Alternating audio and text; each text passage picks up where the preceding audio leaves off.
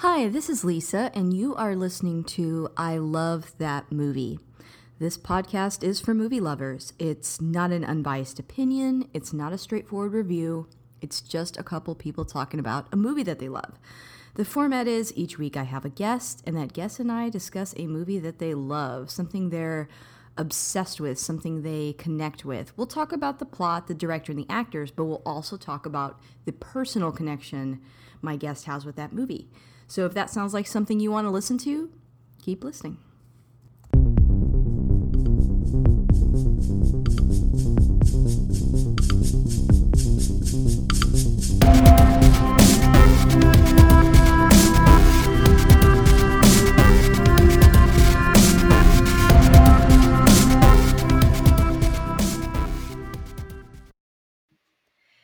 Hey, this is Lisa, and I have a new guest with me here today, and that is Mindy. Say hi, Mindy.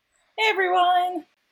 All right, so like Lisa said, my name is Mindy. I go by the Geeky Seamstress online. I am a cosplayer, and that is how Lisa and I met through, like she said, our friend Courtney. And how long has it been? Like, I want to say like 4 years or so, maybe? Are you serious? Dude, time flies. I feel like I just met you, but maybe that's because you're fun to be around. Time flies. well, thank you. That's nice. I tend to think I'm kind of like a potato, but so yeah, I go by the Geeky Seamstress online. I've been cosplaying since 2012, and I do a lot of different types of cosplay. I like to specialize in corsetry and spandex, and I do a lot of magical girl and superhero costumes. So I like magical girls because they're superheroes, but with really extra pretty outfits. Um, so yeah, that's a little bit about me. I'm also a member of a local cosplay group called Cosmic Coterie, which also involves our friend Courtney.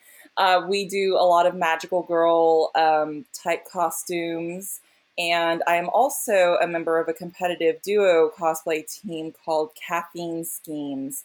And we are working, that is me and my cosplay partner, Coho Link Cosplay, and we are gearing up to compete at the World Cosplay Summit preliminaries for 2019. I also run a blog and I do costume commissions, and I think that's enough rambling about me. But yeah, That's awesome. You know, you are like the perfect person to talk to about this movie. I think it's time to go ahead and introduce it. What movie are we talking about today? we are talking about Wonder Woman, which came out in 2017, directed by Patty Jenkins and starring Gal Gadot. I'm so Yay! excited! I know. I can't think of anyone better to talk about this movie with. Oh, I'm so hyped. And we're both such Wonder Woman fans. It makes me so happy. Yes, yes. Okay, so guys, before we jump into our Wonder Woman discussion, I have a couple of quick plugs. Thank you so much, first of all, for listening to this show. And if you like what you hear today, please subscribe and rate. If you leave us a positive review on iTunes, you are automatically entered to win a $20 gift card to a movie theater chain of your choice.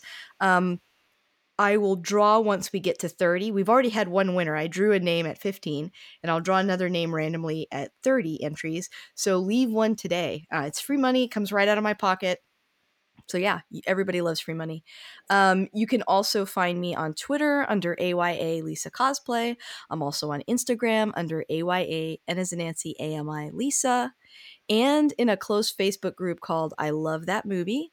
The group's closed, but if you send me a request, I'll add you. It's just a safe space for movie lovers to discuss their favorite films judgment free. I don't really have a lot of rules in there except keep it positive, be nice to each other, talk about how much you love movies. That's it.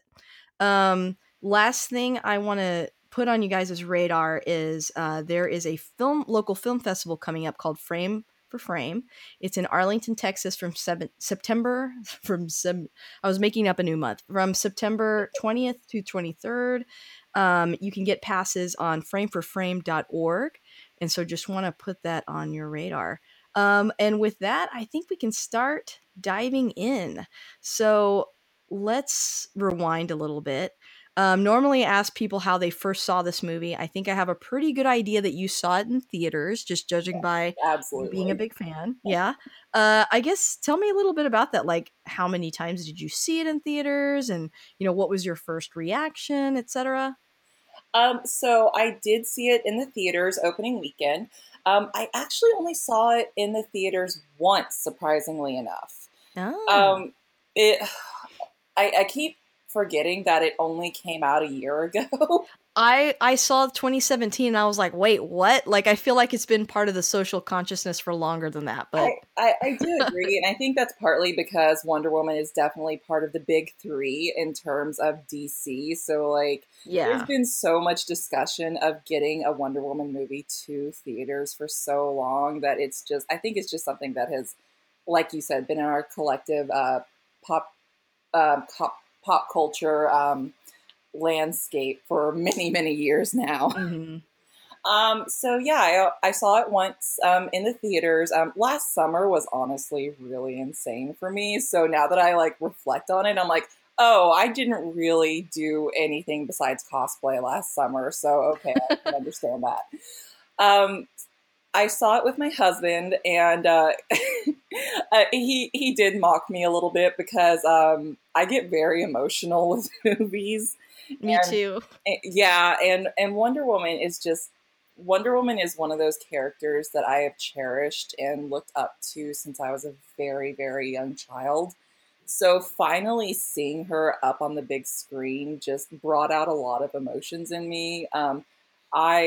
I wept during that No Man's So Land did I. scene. I cried a lot during that movie, but that was the Me one too. that really got me.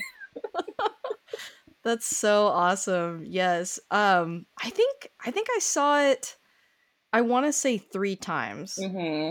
But I was not cosplaying like crazy, so I don't have, yeah, I saw it 3 times.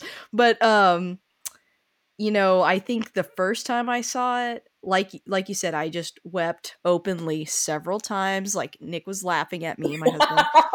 He Good was to know like, that our "Oh, husbands are mocking us. I know." He just kept shooting me a look like, "Oh Lord, here she goes again." And I was definitely extremely moved. Each time I saw it, it just seemed to get, it didn't really decrease in intensity. It's like every time I see it, I'm just even more emotionally invested and becoming like a crazy ultra fan. Um and so yeah, I mean, it was highly, highly anticipated. I don't have the history with the character that you do though, so I'm kind of excited to talk to you a little bit about that. Like, I mean, for our listeners that haven't met you and don't know you yet, like you have a Wonder Woman tattoo, right? Yes, yes, I do. I have Wonder Woman's insignia on the inside of my right ankle. Yeah. And so like, okay, I mean, you don't have to have like a deep deep story or anything like that, but do you have kind of like a story of why you got it, what it means to you, and why you got it at the time that you did, etc.? Yeah, sure. So, like I said, Wonder Woman has been one of those superheroes that I've looked up to since I was a very young child. I don't remember exactly what pulled me into Wonder Woman. I don't really have a moment that I remember, but I do remember that when I was a kid, the two comic book heroes that I got into at a very young age were Rogue from X-Men and Wonder Woman. And Wonder Woman for me was just incredible because she was a princess and a warrior, and to me that was just the coolest thing. She was this really awesome combination of grace and compassion and beauty and strength, and that was just something that I always thought was absolutely incredible. Like she was this hero that you could look up to and see like here's this person who's trying to bring goodness into the world, and that was something that I just always found incredible. That's so awesome. I didn't really grow up with her like as a character. I was aware of her, Hmm. but I don't think I like really understood her backstory and who she was. And I wish that I had, because I think I would have been a really big fan. I know you're also like me, a pretty big fan of like Sailor Moon. And it's weird. I didn't realize how much of a connection that is It really until you really is. think about it. And the fact that same thing, a princess, but also a warrior, very, feminine. Yeah. And I think that's what drew me to Sailor Moon. That was my Wonder Woman, I think, when I was like 12 or 13. And Mhm. I really liked that. I think a lot of times female heroes, especially in American pop culture, they tend to have very masculine qualities, which, not to say that that's bad. And some women do have more masculine qualities, and that's totally fine. I embrace that. Some of my favorite characters are like that. But it kind of stinks that it leaves some women out. It's like you can't be both. You can't have these really strong feminine qualities and be a hero. And I felt like Sailor Moon showed that you could have both those things. And so I kind of wish that I had gotten into Wonder Woman earlier, because I mean, she was totally up my alley. I would have been a really big fan. Yeah, yeah, absolutely. And that's a really great point.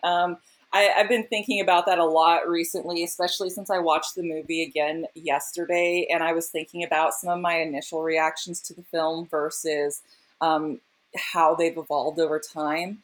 Like, I remember sitting in the theater at the very end of the movie, and Gal Gadot says the line, "and I believe in love." And I just remember rolling my eyes at that particular moment while I was sitting in the theater.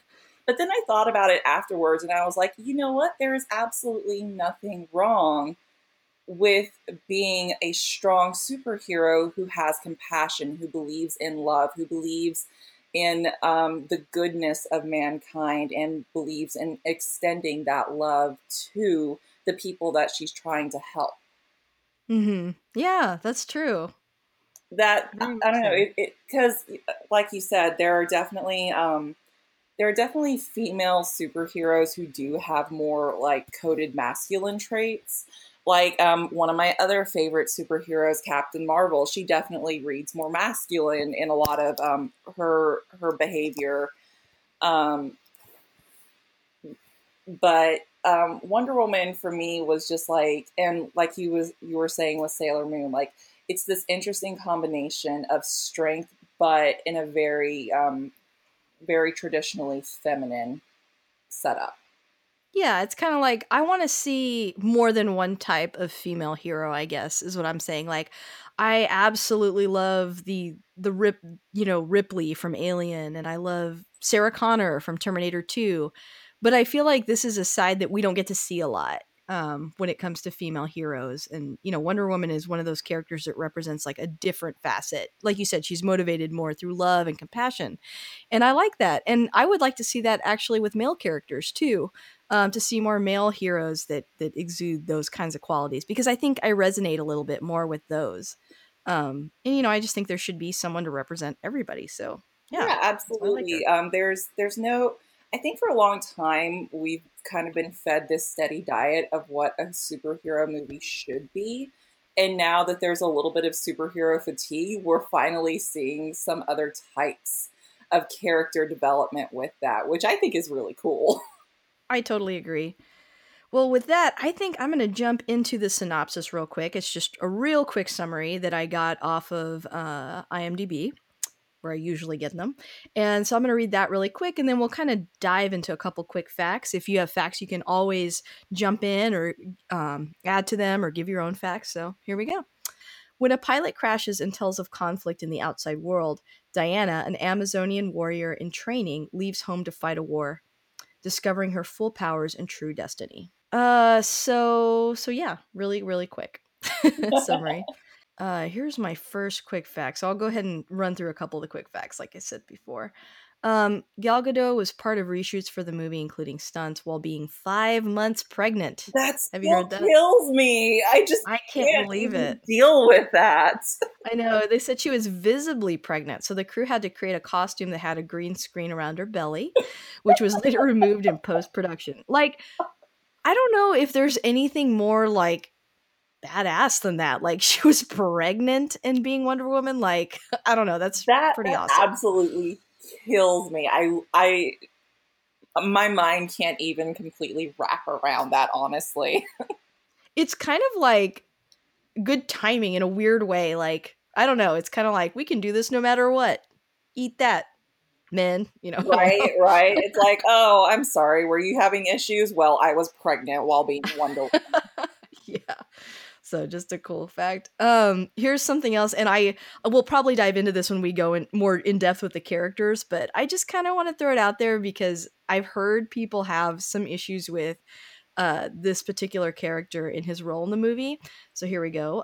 General Erich Ludendorff was a real person, and he was ruthless, although not necessarily more so than any other high commander in World War One. As the supreme commander of the German forces, he authorized the use of mustard gas, a corrosive agent that could quite literally melt tissue, and that, depending on the exposure, would inflict temporary or permanent blindness, lasting damage to the lungs, and an extremely painful death. With the armistice, Ludendorff later supported Adolf Hitler's failed coup, but grew to dislike Hitler long before the Nazis actually took power. So I feel that because this movie takes place in World War One, I feel like in general we're all a little fuzzier on the details because we see World War II so much more often. So I think there's things that Ludendorff does and the role that he plays in this movie that I think people like don't get. And I think to know that like he was a real person and that he used mustard gas and what mustard gas actually does, like I just feel like those quick facts kind of help fill in some gaps, if that makes sense. Yeah, that's really fascinating. I knew that he was a real person, and like you said, like World War II has definitely been the kind of, I don't want to. It's weird to say it this way, but it's kind of been the favored war in terms Mhm. of like what people study and what people are really obsessed with. So yeah, that's very interesting. Yeah. And then let's see. I think the last one I had, and it'll kind of lead into the next topic I want to talk about, which is Patty Jenkins. So Patty Jenkins cites the work of Wonder Woman creator William Moulton Marston. The early stories where Wonder Woman saved Steve from the Germans, and George Perez's Greek gods influencing the world as an influence on the film. This is the first female directed live action movie to have a $100 million budget, and the film's estimated budget was about 150 million. So she's like the first one to ever reach 100, and then she went an extra 50. So that's kind of cool. That is what, yeah. So, real quick question before we dive into Patty on the comics. I know you've read a lot of Wonder Woman comics, correct? Yes, yes, I have. So this is where you have a definite edge, and I'm going to lean on you on some of this because I've read some like Justice League comics, but not a lot. Um, do you see that influence? Like, could you kind of pick out in the movie right away, like, oh, this is this story or this era? Like, what did you see when you saw it? Yeah, I could definitely see the Perez influence. Whenever I was first getting into Wonder Woman, the Perez era comics were what I really got into. I really loved how he kind of reformed, or kind of like rebooted. There we go. The Wonder Woman mythos by going back to the Greek. Origin story. So that was really cool. Oh, actually, fun fact, I got to meet George Perez while dressed as Wonder Woman once, and it made my nerd heart just so, so happy. Amazing. He You like kissed definitely me on need the to. cheek, and I like turned as red as my bodice, and it was just like, I'm Oh, happy. wonderful. Yeah, he was at Dragon Con this year. We took a really big DC group picture and he was in it. Oh, that's So so yeah. cool. That's so He wasn't feeling well like the last year or cool. two, and so he's felt a lot better recently. So yeah, Yeah, he was there. he's definitely had some health issues, which makes me so Yeah. sad. I want him around forever. Well, you definitely need to send me some Oh, pictures. We'll absolutely. we'll include those too. Okay, so let's talk about Patty Jenkins. You know, you may remember her from she directed Monster. Have you seen that movie? You know, I have not. It is on my watch list because I also love Charlize Theron. Um, but yeah, I haven't seen it yet. No worries. That is the answer I hear the most. All I'm gonna say is it's rough. Hmm. It's a really good movie, but it is so rough that one day I was watching it and Nick told me, he said, "This is really good, but I'm not going to watch it with you. I can't see this again." That He was like, "It's hard. I mean, it's really tough subject matter, but it's really good." yeah, I can see that. Yeah, yeah. But so yeah, she did that. I also found out when I was researching this that she directed the pilot, like the pilot and one other episode of one of my favorite shows, The Killing. I had no idea she did that. Huh, interesting. I haven't Yeah, seen that show either, but that's really cool. yeah, she got nominated, I think, for an award for that show, like an Emmy or something, but just for the pilot. It's one of my favorite shows. It's something that I've tried to push on so many people. I really like it. But getting back to this movie, Patty Jenkins cited as her main influences, film wise, were Superman, Casablanca, and Indiana Jones. And I got so excited when I heard her say those three movies. I was like, I totally see that in this film. Yeah, that's really cool because now that you've said those, I'm like, oh yeah, I can actually pinpoint some different moments where I was like, oh yep, that sounds about right. Yeah, I'm like, I don't know. Well, of course, a lot of people are influenced by Of Casablanca, course. and you can definitely see quickly the influence for the original Superman movie. But hearing Casablanca and Indiana Jones, I mean, that's just heartwarming. I'm just like, yay, I love those movies. So, also, I was watching kind of like a behind the scenes before we started recording.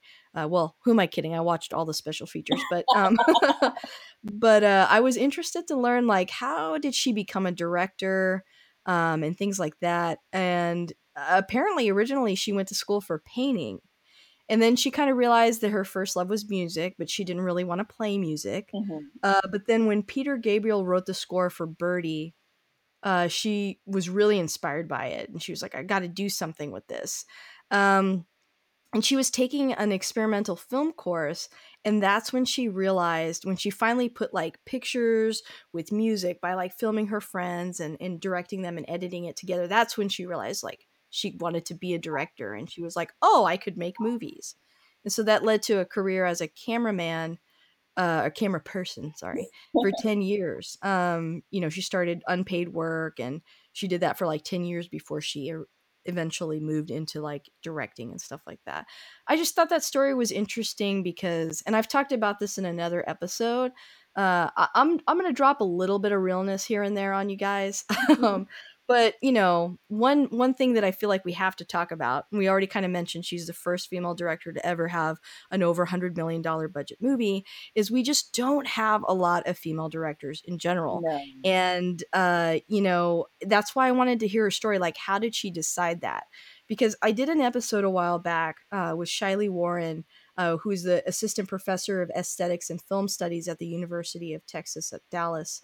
It was during a Women Make Movies event, and if you guys get a chance, go back and listen to that episode. And we were just talking about women in film, and the event was covering a bunch of films that were directed by women, and really sort of explaining to all of us at the event that women have always been involved with filmmaking. I think it's like a perception of, oh, well, there's not a lot of women directors because there just aren't any. But the reality is, it's visibility and the ability to get their projects funded is what's actually holding them back. Not that women don't want to do it. So I was interested to kind of learn how she got there, because I think I've loved movies so much since I was a child, and I went through periods where I wanted to be an actor, where I wanted to be a writer. I never even thought about being a director, ever. Never even fantasized about that. And I think that's because we don't see a lot of female directors, you know? And so because we don't, it's like it doesn't even occur to me as that it could be a job. And so I thought that was interesting that Patty Jenkins said that she didn't ever think about, I'm going to be a director. It was, she kind of discovered it along the way, and that's how she fell into it. So I just thought that was a cool story. That's a fascinating story. And man, this just always reminds me how much representation matters in all aspects, in all careers, especially when people are like, oh, well, women or people of color aren't into these fields. And it's like, well, no, we're here, we're interested, we want to be a part of it. It's just those opportunities have never been available.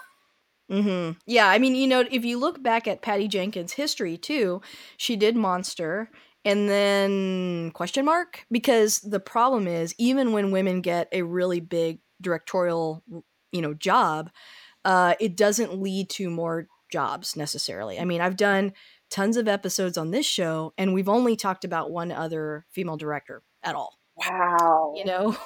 And that was the American Psycho episode, actually. And you know, that director too, she hasn't really done a lot since then, and that's what tends to happen. There's a lot of women in the documentary category, but they don't get treated the same way like at the Oscars or in any other capacity, so it doesn't always lead to bigger projects. And you know, that's just an unfortunate part of the industry and something that obviously they're trying to change. Yeah. Yeah, yeah, for sure. That, oh man, Yeah. I'm gonna take a But enough moment to breathe sadness. after that. I know. I could. Oh my gosh, you have no idea. I could throw statistics at you like it's a rabbit hole. It But honestly, it reminds me of a recent article that I saw on Crazy Rich Asians, where they were like, "Well, you know, we were really hoping that in the '90s that, oh gosh, what was that other? the Cho, Margaret Cho's show. No, no, the Joy Luck Club. There we go.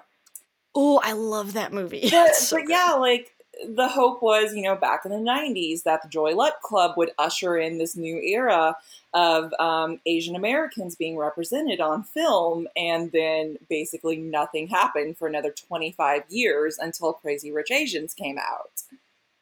Yeah, well, I think it's the problem that it suffers from is kind of like what you mentioned earlier, like with Monster. Like it's a great film, but unless you're like into independent films and films that are basically Oscar bait, you don't end up seeing them. No. So The Joy Luck Club is another movie that's really good, but it's not like, you know, Indiana Jones. So like a lot Right. of people haven't seen it, and I think that's part of why, you know, women will get these directorial jobs where, you know, it's a great film and it's the subject matter is good and the acting is good and everything about it is great, but a lot of people don't see it. Mhm. So, you know, it doesn't lead to more. And so I think that's part of why, even with the Joy Luck Club. But yeah. Well, anyway, hee hee. um, so let's talk a little bit about Gal Gadot. Gal Gadot. How do you pronounce her name? I've always pronounced it Godot, but See, that's how I pronounce I, it, and so I'm a little conflicted. I'm not sure, but I think Gadot. I've heard different pronunciations. I also tend to be a phonetic reader, and Me so that I sometimes mispronounce words because of that. too. Well, Gal Gadot, that's, you know, let us know if we're wrong. You know, she served for 2 years as a sports trainer in the Israeli forces between the ages of 18 and 20. And then she is most known for her role in the Fast and the Furious movies. I didn't realize how many of those movies she was in, by the way, until I was looking at it on IMDb. She was in Fast and Furious, Fast 5, Fast and Furious 6, and Furious 7. Hmm. I've only seen a couple of those movies, so. Okay, I've definitely seen way more of those films than I realized. That's partly because my husband is obsessed with them, and so every time a new one comes out, he drags me semi reluctantly to the theater. But they've definitely grown on me. Me too, actually. Yeah, and it's same thing with my husband. He loves them because cars are in them, and he loves cars. And I'm always like, that's not enough for me. But I've kind of grown a love for them because I mean, they know what they are, and they're enjoyable, and they have a big budget, and you know, famous people in it, and you know what you're getting. It's just fun. Honestly, and I want to say this was Furious 7. One of the moments that really won me over with that franchise was The Rock was hospitalized, or his character was hospitalized, and he's sitting there in the bed and he's watching the television, and there's another catastrophe where the team needs him. So he just flexes his bicep and breaks his cast. And I was just like, okay, I'm sold. I'm here for this. I know. Towards the end, they were just superheroes. Yep, pretty much. So what did you think of her casting as Wonder Woman, as a Wonder Woman fan? What were your first reactions to that? So I was not a fan of Gal Gadot's casting. It took me a while to come around on it. I was definitely falling into the trap of what I think a lot of nerds who grow up with these franchises fall into, where it's something that you've held so near and dear, and you feel like you have an ownership in that fandom. So basically, no decision for a film version of it is going to come out right. So I definitely fell into that trap for a little bit. But when Gal Gadot was announced as Wonder Woman, I definitely had a very visceral reaction. I was like a lot of fans, I was sitting there going, well, this is Hollywood's chance to cast a woman who doesn't fit that stereotypical mold of what most Hollywood actresses look like. Mm-hmm. And I still feel that way a little bit, but then I can let go of that some just based on how they did the casting for the Amazons. And I do think that after watching the film, that well, really, it was Batman versus Superman when she showed up as Wonder Woman that I was like, oh, I was wrong. So I think I had a little different reaction, but I like that we both had different reactions. I want to say first of all, because there's no wrong reaction Mm-hmm. to have. Um, I had no idea who she was. I've seen some of the Fast and Furious movies, but obviously I didn't pay enough attention to realize which character she was. So I had no real, I guess, thoughts on her as an actress yet. I think I'm kind of, I don't know. I'm the kind of person that sort of likes unconventional casting. And so a part of me was like, oh, yeah, she seems like she's not this great actress, but what if she is? Like, how exciting would that be if it turns out to be a really good casting choice? And then the other thing I thought was, I heard a lot of women say that they wanted someone more like, Lucy Lawless and Xena or somebody like that. Mm-hmm. And I totally see that, but I think what I liked about Gal is, I mean, she's white, but she's more like olive complected. She has darker hair. And I felt like they were playing up the sort of like old world, you know, Greek or Roman or like Mediterranean vibe.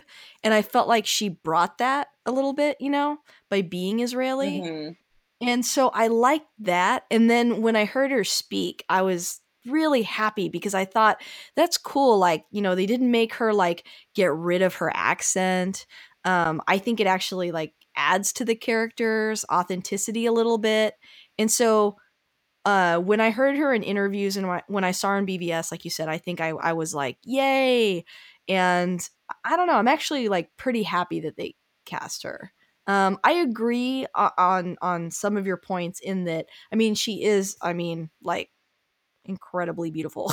Yes, yes, she So is. it's like it's not like they tried really hard, like, oh, let's pick an everyday woman that represents all of us. I mean, they didn't do that. They picked somebody who's a model, Which is but fine. I mean, Wonder Woman yeah, is supposed to be like this gorgeous, gorgeous woman, and a goddess. Yeah, yeah, she is. She is a demigod. right. And in some of the more recent iterations of the comics, she is the god of wars. But that's its whole other thing. So it was kind of I mean, on one hand, they don't typically like for any of the main actors, they usually go for looks. So I was able to kind of suspend some belief there and I was like fine with it.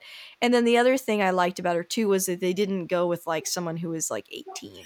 Like Mm, they picked someone who's, at 30 or close to 30. I like that because I'm like, she's Wonder Woman, right. like pick a woman, because I feel like a lot of times, especially in the hero genre or any genre that tends to be aimed more at guys, it always feels like the men are like 30 and 40 and then their co-stars are like 20 Right. and then they're You're going, dead oh, in is that. this realistic again? Yeah, and then it's like they're dead in that end of that movie and then there's a new 20-year-old in the next movie like a Bond girl or something. Oh, So it's like the fact that she was like not 19 that helped too for me, I think. yeah, for sure. Well, let's see. So let's talk a little bit next about Chris Pine, who's Steve Trevor in this movie. You know him from Star Trek, obviously, is like his main vehicle of stardom at this point. He's in Star Trek Into Darkness, Star Trek Beyond, and we hope in the next one, but negotiations have not gone well so far. So fingers crossed. Oh, crossed. Um, I love him. yeah, I know. And then I really love him in Hell or High Water. That's a really good movie. At the age of 27 in filming, he was the youngest actor to play the lead in any of the Star Trek movies or series. Ooh, interesting. Yeah, I didn't realize he was that young in I that didn't movie, but either. But yeah. a lot of actors like at least feel like they're ageless. Yeah, that's true. But I think, as far as the casting on this one, I feel like I don't think anybody else could have been Steve Trevor. What do you think? I really don't think so either. He did such a good job as Steve Trevor. I this one of the things I had an initial reaction on with him after the first viewing of the film was I really loved how they just turned a lot of the stereotypical hero tropes, especially of the romantic lead, just completely on their head. And I loved how, in a lot of ways, he was the damsel in distress, Yeah. but he did a really good job with handling it. Well, I heard a comment a lot and it kind of bugged me a little bit, but I mean, I think I understand where they're coming from, but I also think that it's a fear that guys shouldn't have. But they were like, I'm so glad that, they didn't make him look weak to make her look strong. And I'm like, well, number one, you don't have to do that ever in any No, movie, never. right? And it's weird that they assumed or worried that that's what women want. Like that we want him to be a weakling and for just so that we can be strong. It's like the two are not mutually exclusive, number No, not one. at all. And I think that Chris Pine, like the way that he plays Kirk, first of like, for starters, that casting, I mean, I can't imagine that they could have picked anyone better for Kirk either. He somehow embodies who Captain Kirk was, but in a very like modern way, if that makes sense. Hmm. I think that character, I mean, he's incredibly masculine, and I mean, honestly, like looking back on it, it's kind of misogynistic, right? I mean, he's this macho guy that gets all these women in the galaxy, and he's the captain, and he's full of bravado and all these traits that I think we wouldn't necessarily put in a male lead today. But he was able to like kind of marry the two, like pull out the best parts of who Captain Kirk is and kind of get rid of the other parts. Yeah, I Like agree with that. he rides that line so well, and I mean that's to his credit. I think that's a real challenge. Like I think there's a group of people our age or a little older that they have those older male heroes and icons, and they don't want them to like go away. And so how do you bring that into today? And I think they did a really good job in Star Trek with Captain Kirk, and I think that's basically what got him this role. We need an old school guy because he's in World War One. Hmm.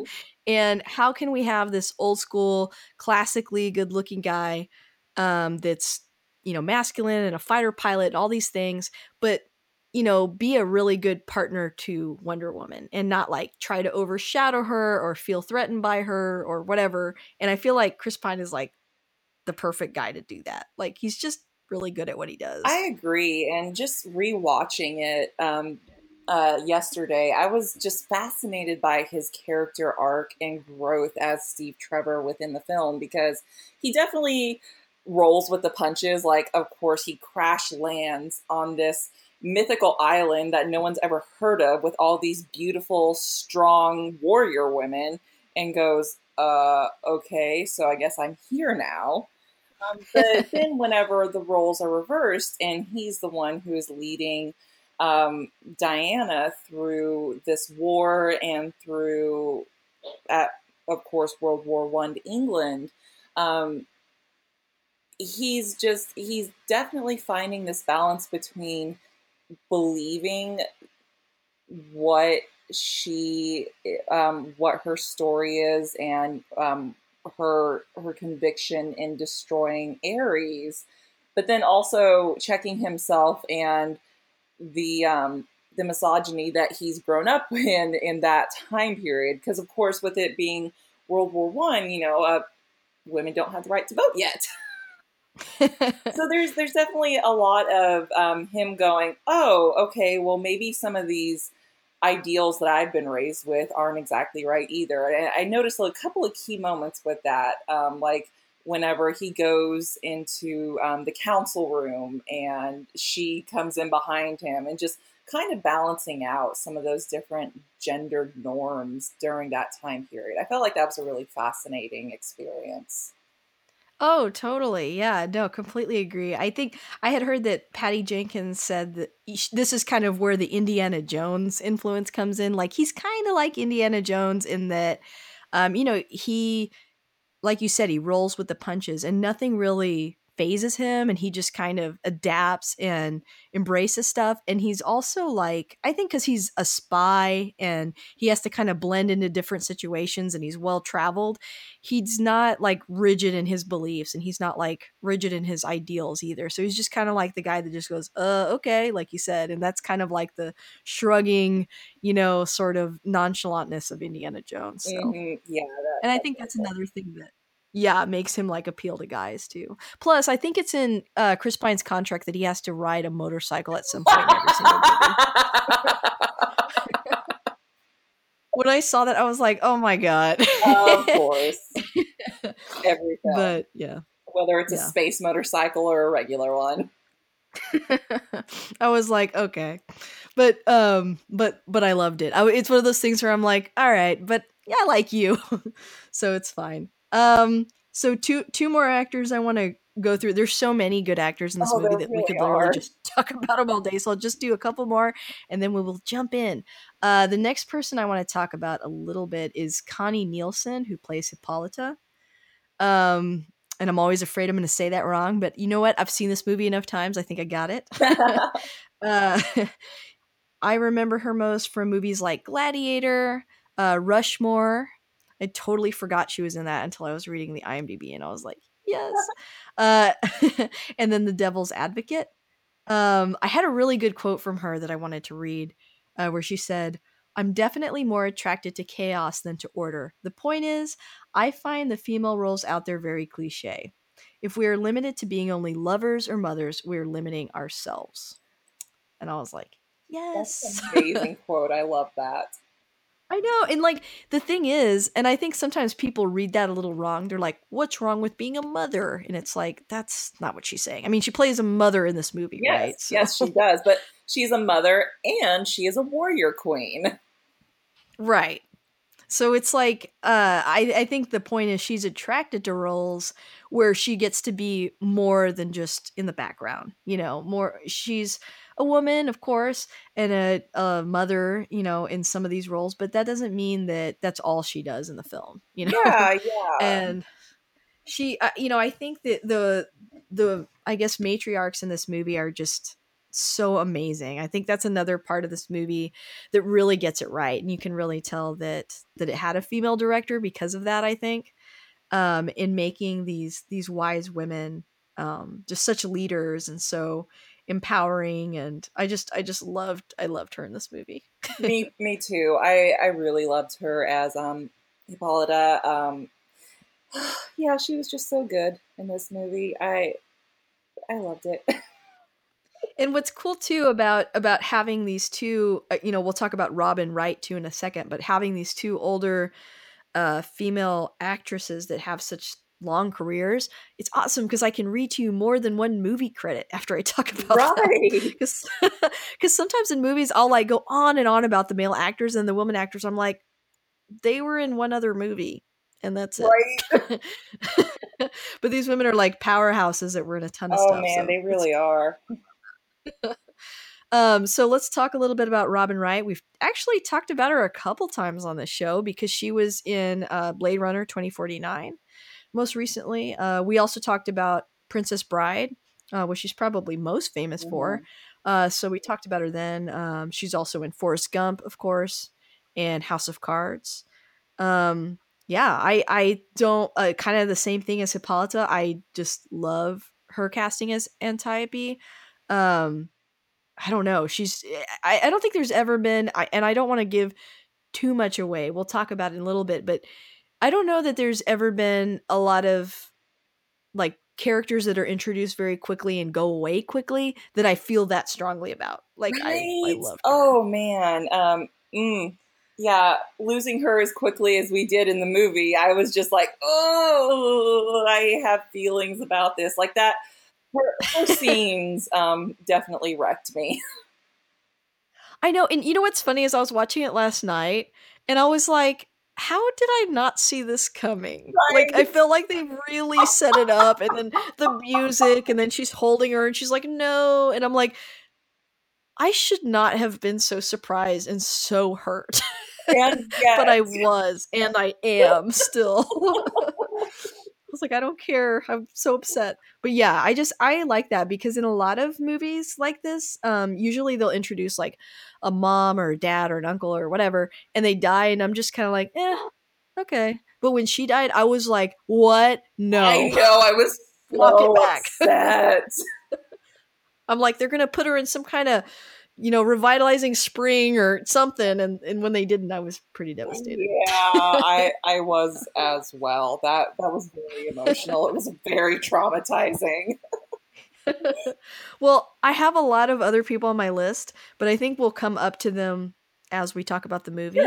I'm going to turn this back over to you a little bit. And do you want to talk about this chronologically, or do you just want to pick out some of your favorite scenes? We can do it either way. Let's, I guess, stick mostly chronologically, although I Okay. don't mind hopping around a little bit because there were definitely a couple of moments that just really stand out to me. But if we go in order of chronology, let's go ahead and talk about that scene with Robin Wright and the beach.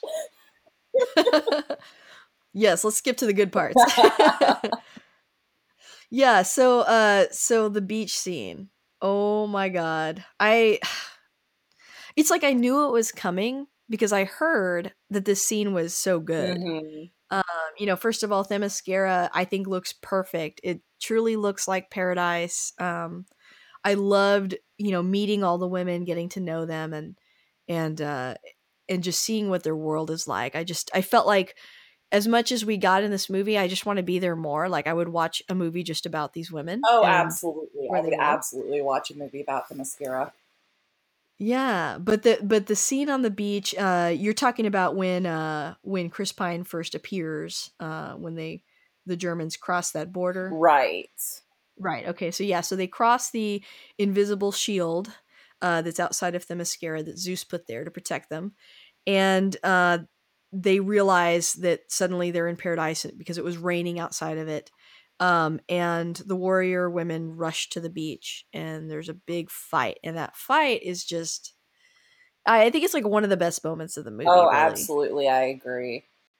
Yeah, so whenever I was watching the movie again last night, before I started watching it, I was thinking, oh man, that No Man's Land scene, that is like by far my top scene in this movie.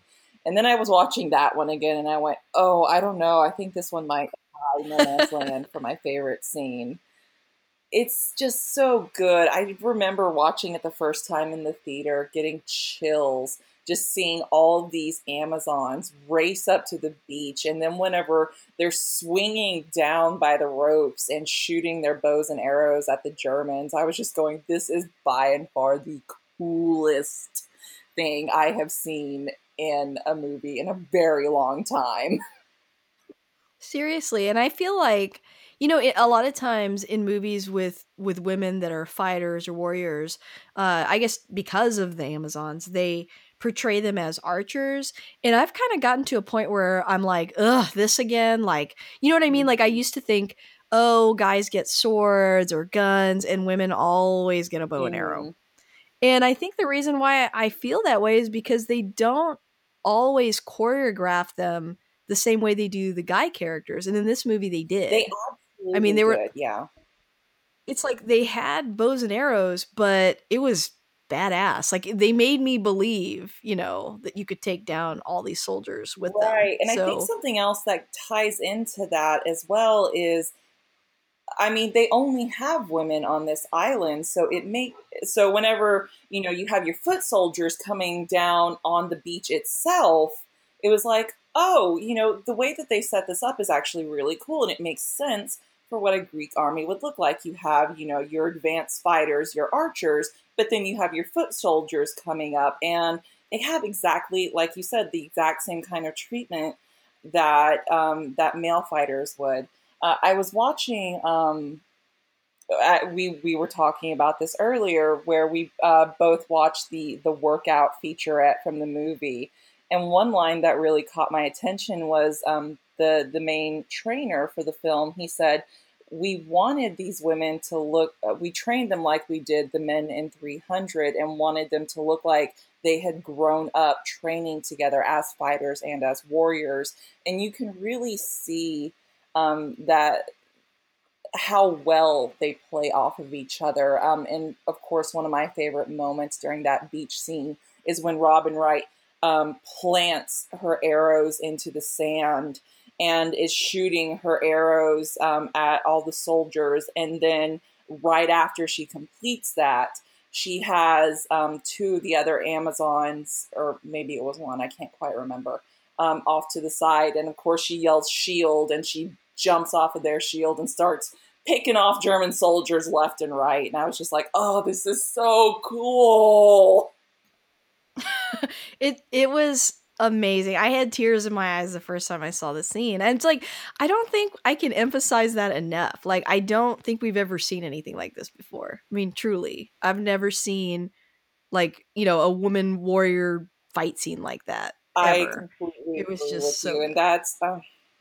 that was definitely something that I experienced as well whenever watching this scene. Like the scene whenever you're first introduced to Themyscira and you're looking at all these women in training and fighting together was really cool. But of course, that moment on the beach where they're fighting the Germans, I was just going, why have we never had women like this in a movie?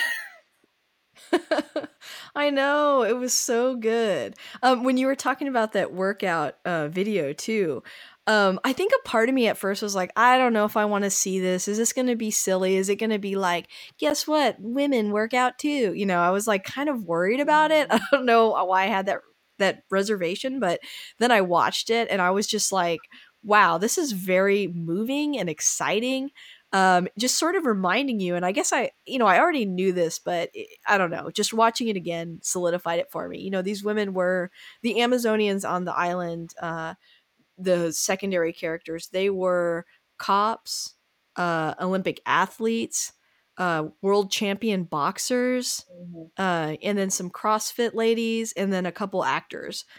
I mean, that's awesome, like that they really went out of their way to find true warriors, true athletes. And it really shows, I think. It's authentic and it feels that way when you watch it. Oh, and a martial artist. That one girl's Yeah, a martial yeah. artist too.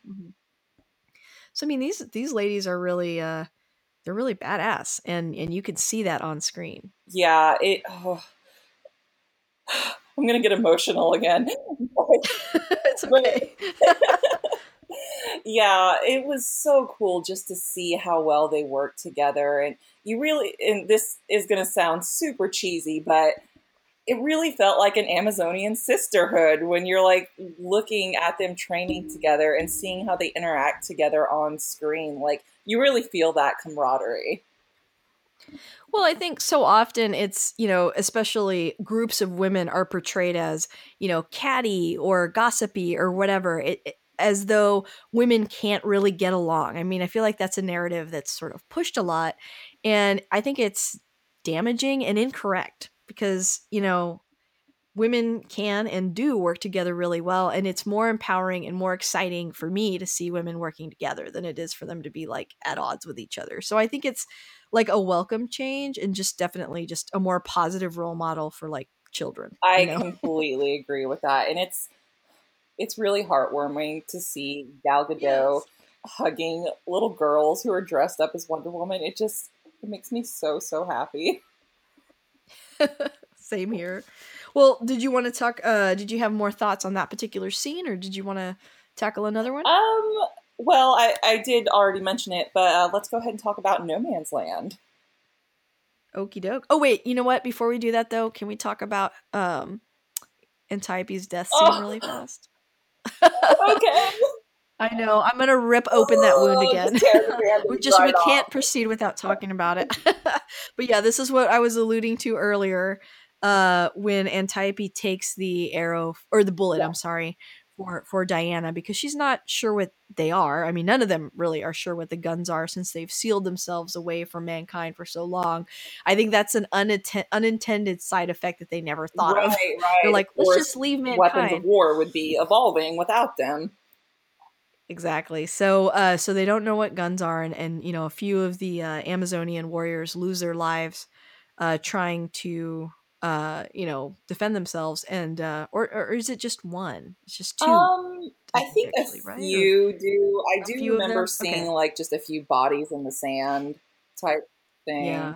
Yeah. Anyway, Yeah, because they're immortal, but not if they're shot. right. They can So still yeah. lose their lives in combat. Right. And so Antiope jumps in front of the bullet and she's killed, and that's, you know, shocking, horrible. I'm sure there hasn't been a death on that island in Diana's lifetime, much less somebody that close to her. So she loses Antiope, and it's just like such a heart-wrenching scene. But she tells her, you know, that it's time. And she mentions the God Killer again, doesn't Yes, she she? mentions the Like God she's like, Killer. She just says God Killer. right, and Diana takes that to mean go get the Right. sword, which we were introduced earlier in the movie. And so yeah, tears all Mm, around, tears every every time. time, every single time. Yeah. And that kind of becomes, you know, the catalyst of her moving forward. But yeah, just wanted to Yeah, wrap that yeah, up. absolutely. So you wanted to talk about No Man's Land next because that's your second It favorite is. scene, It is. correct? Yay. Okay. Go ahead. Okay, so of course, as we're going through the film, after Diana leaves Themyscira, she goes to England with Steve Trevor, and they go to basically meet up with the higher ups. And then Diana's like, "Okay, it's time to go to the front. We're going to go kill Ares." And so they're making their way through the trenches of No Man's Land, and Diana is just flabbergasted by all of the death and the destruction and the horrors of the war that are going on around her, because of course, you know, she's grown up literally on paradise, and so while she has trained to be a warrior, she's never seen any combat. And at that point in time, World War I was by and far the most devastating war that, you know, had hit, you know, that had hit in a long time. So Diana is just horrified, going, "I came here to help people, and they're literally dying around me." And she's being told, "No, we can't stop and help these people." But she just decides, you know what? No, I'm going to go ahead and I'm going to save these people. So she takes off her cloak and reveals the full Wonder Woman attire and stands up to go across the battlefield where, you know, the soldiers haven't been able to move forward at all, because the Germans on the other side have machine guns pointed on the other forces. So she comes up, and everyone's going, "What in the world are you doing, you crazy woman?" And this moment also made me openly weep in the theater, because that first time you see a bullet come after her and she deflects it with her bracelets. Um, for me, that was just this moment where you see this is Wonder Woman. And this is the first point in the movie where she's got her big reveal. And she's just like, you know what? I'm going to go and I'm going to help these people who can't help themselves. And for me, that was just the culmination of everything that I wanted to see in Wonder Woman since I was a little girl. And then it was like there on the big screen. So I had a very emotional reaction to it. Oh my god, me too. I on so many levels. I'm gonna get a little like I guess I'm gonna go on a tangent here about this. But so number one, I really like war movies. There's quite a few that are my favorite. I love Full Metal Jacket, Apocalypse Now.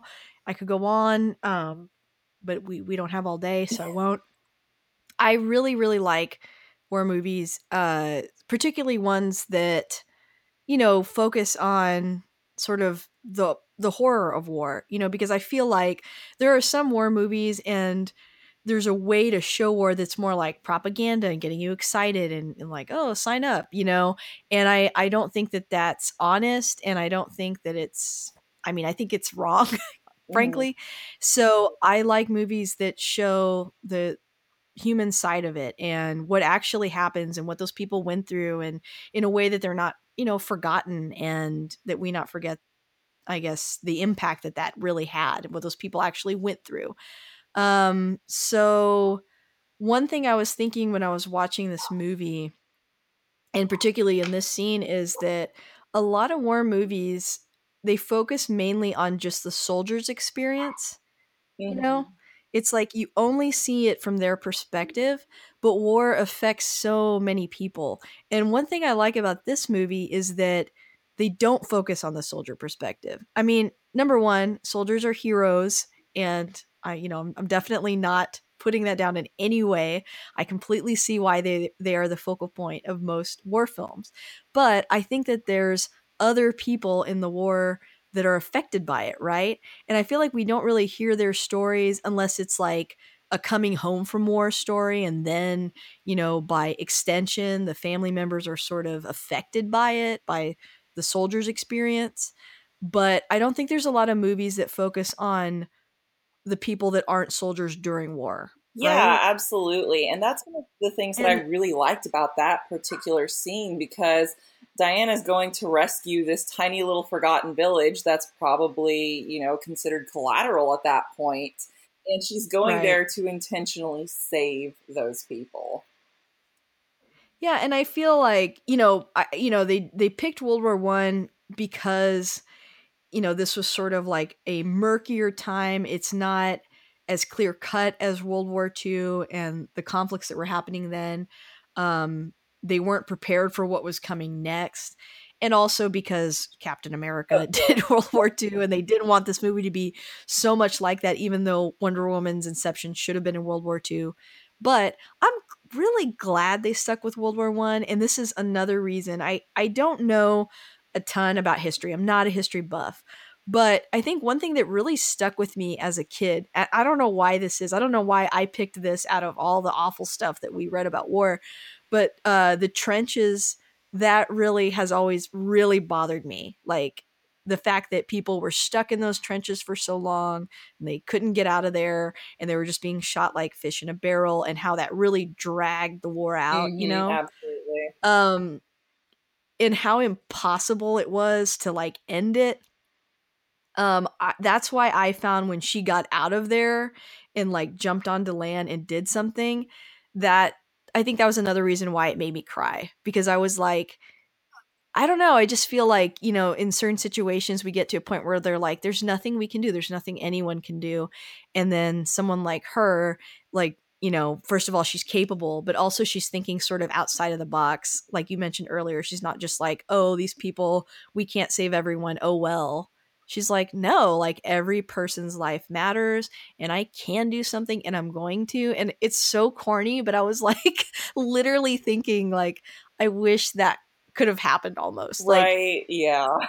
j- yeah, just like the impact of just all those people in that situation. I don't know. It made me think about the actual war in a way that I don't think I necessarily do in other more fanciful movies that take place during a war, Hmm. make me feel, and I think maybe because it's World War One. Maybe. Maybe. Because, like, I love Indiana Jones is awesome, and I love when he punches Nazis, Right. but those movies go out of their way to not make you focus on like what's actually happening, Yeah, it's right? a very But fantasy version of World War II. right, it's like, don't think about it too hard. They're bad, but let's not think about it. Yeah. uh, but with this movie, I felt like in this scene they were like, let's deal with it, and I really liked that about it. Anyway, I'm done with No, my no, tangent. no. I appreciate that as well. Like you said, World War One is definitely something that, at least in my education, definitely got glossed over because it's like, especially with Texas education, it's like you go Civil War, And then let's just jump ahead to World War II. Right. And it's like, wasn't there I know, I another felt like we war focus in on Texas a there? lot. Right, yeah. I know it was started by Franz Ferdinand, but that's because of the band. um but yeah, so I don't know, that's what I really liked about that scene, and it makes later scenes have even greater impact. But yeah, this is the scene everybody remembers from the It movie. kills me that that scene almost didn't even make it into the movie. Ooh, I didn't know that. Tell me Okay, about this. so it's been a little while since I read up on this article. Um, but yeah, that scene almost didn't make it into the movie. Basically, Patty Jenkins had to fight executives because they were just like, we think it doesn't really flow with the film and everything. But for me, I'm like, whenever I think of that movie, that's the scene that I think of. Yeah, because it's got so many layers to it. Like I said, there's the layer of the war aspect, and like I said, I feel taking a more realistic look at the tone of, what war actually does and what's actually happening. People are dying. And then, it's called No Man's Land, and she's not a man. I was I mean, I almost don't think that's waiting an for a Lord of accident. the Rings line there. I was like, I want her to say, I am no man. Yes. And it's like, they kind of skate that line the whole movie, which I think they do that in such an intelligent way. But anyway, she so it's called that. And then, he tells her like what to do, and she's like, what does she say? What I It's do is what not I'm up to going to. you. Yes. Oh, it's so Oh, empowering. I love it. I actually have I have a T-shirt that actually says that on it, and I just love wearing it all the time. I feel that I could see like execs not seeing how that fits into the movie. And also I feel like it's really dark. Like if you think about what's happening, Oh, absolutely. and what she's preventing, yeah, like on a realistic level, like I feel like they were probably like, oh, this is like maybe getting a little too close to what's happening, like seeing all this death and Hmm. like, like maybe we should skate past this, because there's, spoiler alert, something bad that happens to that village she saves Yeah. later. And I mean, they were probably thinking about that too. Like, that's a bummer. And like, I just think that it's a risk to include this. And I'm just so glad that she did that. I feel like there's a lot of risks in this Hmm. movie, truthfully. And that's what makes me like it more, because she went Yeah, there. I agree. And like I was saying, like whenever I think of this movie and I think of, that defining moment of who Wonder Woman is, for me, her reveal as she climbs that ladder and starts taking her first steps into no man's land and just starts shattering people's minds and like giving, what really hit me about that was as she's walking across, no man's land, I'm like, she's becoming that symbol of hope, and she's inspiring those soldiers to get up out of the trenches and, charge and put an end to this conflict. And for me, again, that just wraps up basically who Wonder Woman is. If you want just like one defining moment. Totally, totally. Yes. Very much so. Well, do you have a next scene that you want to? Oh, okay. So There's so many. uh, oh, those are the main two I wanted to talk about. But I mean, if you want to, we can discuss what happens to the village. Oh my god. Uh, Oh. I feel like that's one of her big character arcs in the film, because it's right after she wants to kill Ludendorff, because he she confronts him, and she thinks he's Ares at this point. I mean, she's got every right to think that because he's so evil, and she wants to stop him, and she wants to stab him right then and there at that gala. And then, Steve Trevor stops her, and then she tells him again, like, you can't tell me what to do, I'm gonna do this. And she follows him outside, and then she's distracted by sounds in the distance, and then she realizes what's happening, and she runs over there, and the village has been gassed and poisoned, and everyone's Hmm. dead. And her devastation at, having just saved them essentially, and watching that happen is just, very It moving. really is, and of course, her walking through the gas is one of the promotional images that they use for the film, which I always thought was really ironic. Yeah, like when I was mentioning that fact about mustard gas, I feel like you sort of forget about that. Again, like I just feel like we forget about a lot of stuff about World War I and just how horrible that is. So even though it's not the same gas, because Dr. Poison comes up with these super gases that are worse or whatever, in a way I think to be gentle on us as the audience and not have to think about what actually happened. Right, to But kind of play up yeah, her it's comic book supervillain side. right. Right. But yeah, it's like the reality is everyone's dead. Um and mercifully they don't show us that. I Yeah, very don't grateful think for they would have that. allowed that. But yeah, you're right. When they show that in the promotional pictures, you don't know that's happening Right, I mean, yet. it looks really You're cool like, on "Oh." screen, but then whenever you realize what's happened, I'm just like, oh, okay, Yeah. big Bummer. bummer, big Yep. bummer. Yeah. Yep. Yeah. But it's kind of part of her journey of, I think most of the movie she's very optimistic and she's like, we're just going to defeat Ares and then all war will go away. And he's like, okay, Right. that's not going to happen. And so this is part of her like understanding basically what evil is, you know, and understanding human intentions, I guess, and just seeing the worst parts of them. Yeah, it definitely shatters her faith in humanity and this story of that she was raised with of man essentially being good, and if you get rid of the poison from Ares, then they go back to being good, and it's like, well, no, not quite.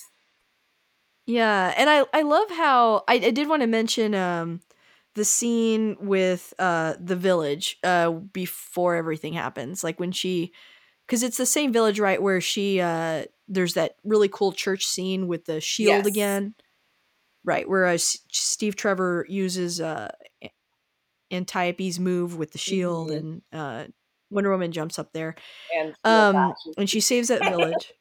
Yeah, the and it's shield bashes amazing. the entire building basically. Right. And so she so she does that, and then they have like a little reprieve, and this is a part of the movie where a lot of people say you just hear me defending a lot, that the movie slows down too much and that the pacing's all weird, and but I think what they're missing is that I feel that every scene is pretty intentionally a part of her character arc. It's not about the action, it's about her journey and what she's learning from humanity, I think.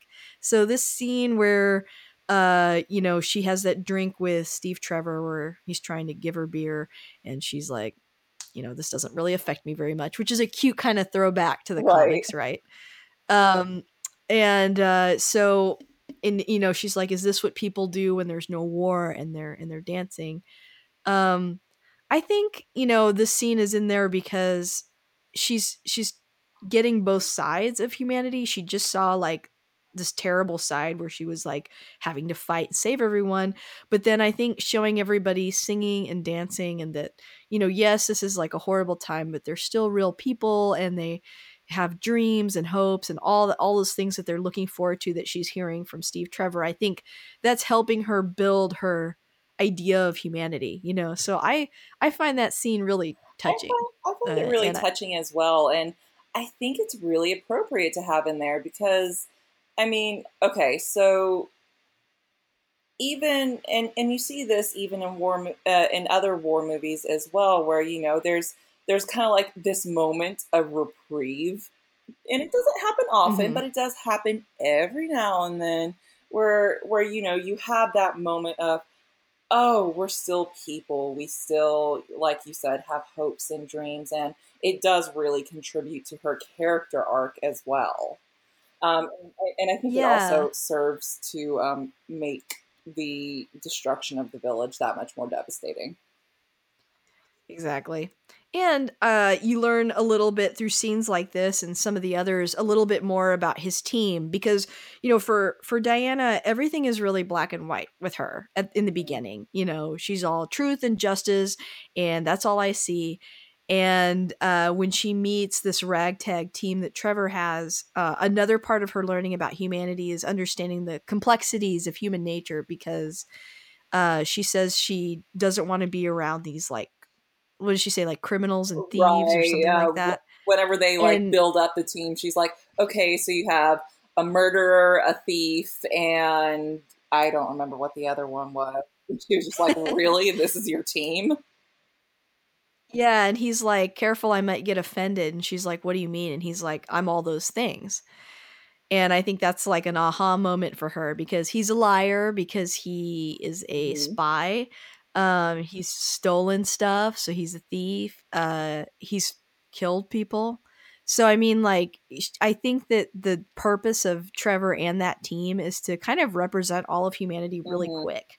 And I thought that was clever of them to have let me get their names up here really quick. But uh Chief Eugene Brave Rock and Syed, oh my gosh, I'm not gonna say his name right. I'm gonna say just Syed. Oh, Samir, yes, yes. and then Ewan Bremer as Charlie. I thought it was a good idea to have those team members because I felt like they represented like other parts of humanity that aren't present um, in this particular conflict Yeah. necessarily. Because like with Samir, he kind of. I mean, he's sort of like explaining racism to her a little bit I in one thought that was scene where he really talks about, fascinating. Yeah, in the aftermath of yeah, No Man's Land, he's like, I wanted to be an actor, but I'm the wrong color.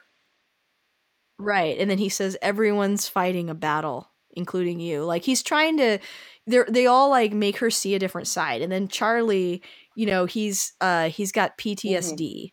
Um and he's a sniper, but and at first, he's bragging about how like, oh yeah, I can kill people easily and like I did it all the time. And but then when it comes down to it, he really hesitates and cries and feels worthless. And I mean, I think that really humanizes his character for her. And also it's showing another side, like how easy is it to view someone that was a sniper as just a Right. murderer, right? And not understand the complexity of that he's a victim too. So I thought that was really cool because she needs to see that. Otherwise, she's just going to be like, the guys with the guns are evil, Right, right. And then with Eugene Braverock's character, Chief, there's that scene where she's like, why would you fight in a war you don't have any stake in? And he's like, I don't have anywhere to go back to. My people were killed. And she's like, well, who did that? And he's like, Steve Trevor's people. And so she's like realizing, like, wow, this is really complicated. Like, who's good and bad here is not easy to determine. It's very cloudy. And also, like, I've heard people say, like, because the character's name is Chief and Chief is from the comics, they're like, oh, that's, it's so corny and he does smoke signals and stuff like that. But Eugene Braverock, I think he's from the Blackfoot Yes, yes, he tribe. is. Yeah. And he, Patty Jenkins actually had him do his own costume. She asked him to put that together and make sure that it was like historically accurate and authentic because she wanted to stay away from stereotypes. So, and he speaks like his native tongue in the movie Yeah, too. and, And I I actually wanted to yeah. talk about that real quick because I thought it was really Yeah, go ahead. fascinating. Of course, Diana and the Amazons, they can speak hundreds of languages, and most of the time, whenever Diana is speaking to someone in another language, you'll see it subtitled. But then, whenever they're introducing themselves, when Chief and Diana are introducing themselves, there's no subtitles there, whenever I first saw the film, I was like, huh, that's kind of weird. But then afterward, Oh, I didn't notice that. yeah, they don't have subtitles there. And that is because he is actually introducing himself as a demigod from the comics. Yeah, Really? Oh, yeah. cool. I didn't Yeah, know so that. there's some Yay. speculation that he may be in the new Wonder Woman film as well, or will show up Oh my somewhere god. else in the DC universe. Yay. Really? That is such a cool fact. I did not know Yeah, that. Thank you. I thought it was really cool. That is so cool. But yeah, I just,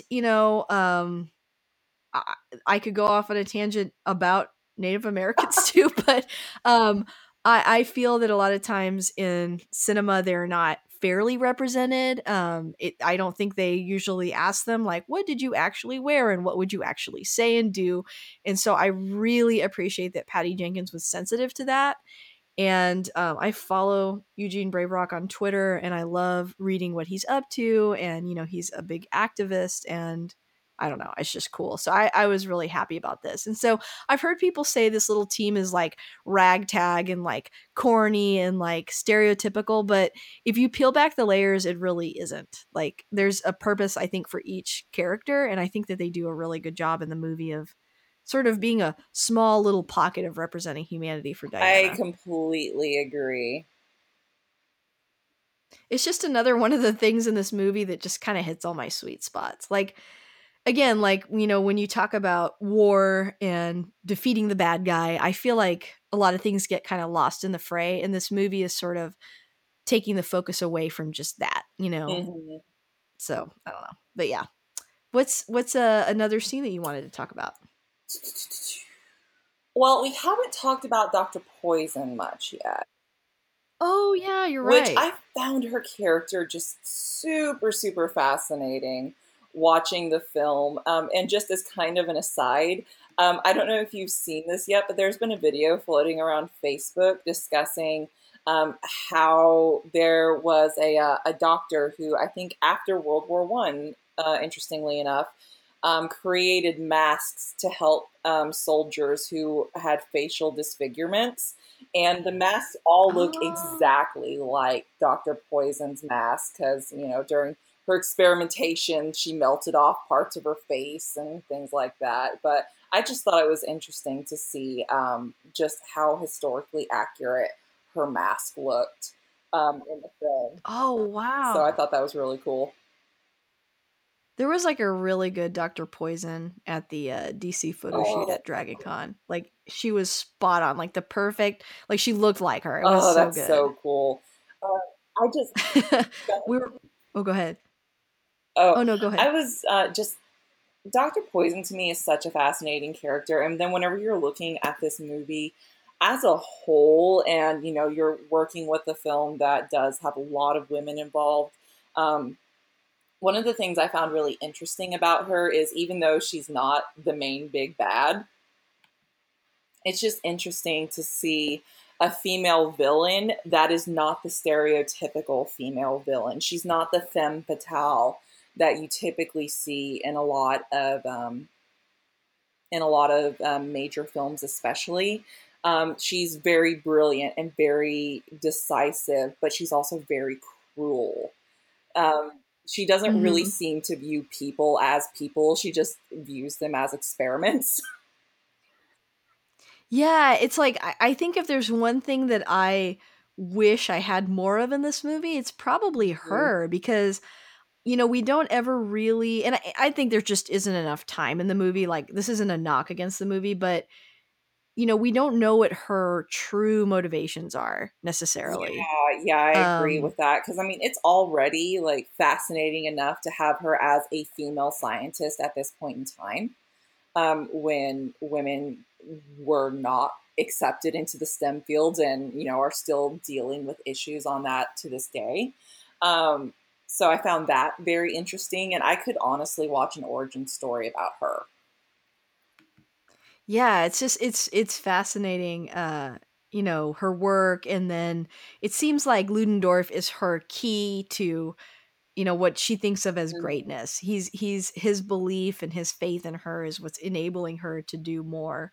But we don't get to totally see, her origin and her ultimate goal other than I guess gassing Right. people. But yeah, no, I agree. She's definitely her look and the casting choice, like her being such a small Hmm. person. She's not like this big, imposing, evil lady. She's like tiny. Right. And I think You that's hear her another talked part. Yeah. about by all the generals as this witch and this this harpy and things like that. And honestly, while I was watching the film, I felt like it was pretty obvious that Ludendorff was a red herring for Ares. It's just like commercials pushed him Yeah. so hard. I was like, he's not going to be Ares. I had my fingers crossed that she was going to be Ares. I know, okay, that we should probably Yeah, tackle this. I'm excited about this discussion. I think, one big criticism about the movie is actually the Ares reveal that I've heard a lot. They're upset that Ludendorff is such a red herring. Um, but I personally feel I agree with you. If Dr. Poison had been the main bad guy, I would have been on board for I that. had my So fingers crossed so hard. because that would have been really cool. Um, but I think one thing I've thought of watching the movie, I thought this the first time, and I'll say it as many times as I can. I do think that one thing that people miss when watching this movie is there kind of is no big bad, and there's not supposed to be. In that her character arc about learning, you know, she's so focused on defeating Ares, and then that's not even like really the wrap up of this movie. I mean, he's kind of like when she finally fights him, um, she chooses love and all that, but it's really more of an internal conflict. And I kind of like that. I was like, that's really different for a superhero movie. Like, I don't think any of the other ones have had that that kind of wrap up, you know? Yeah, I agree with you.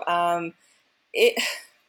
I will say that that reveal and that fight scene with Ares, I felt like it was a little bit ripped out of a wannabe video game.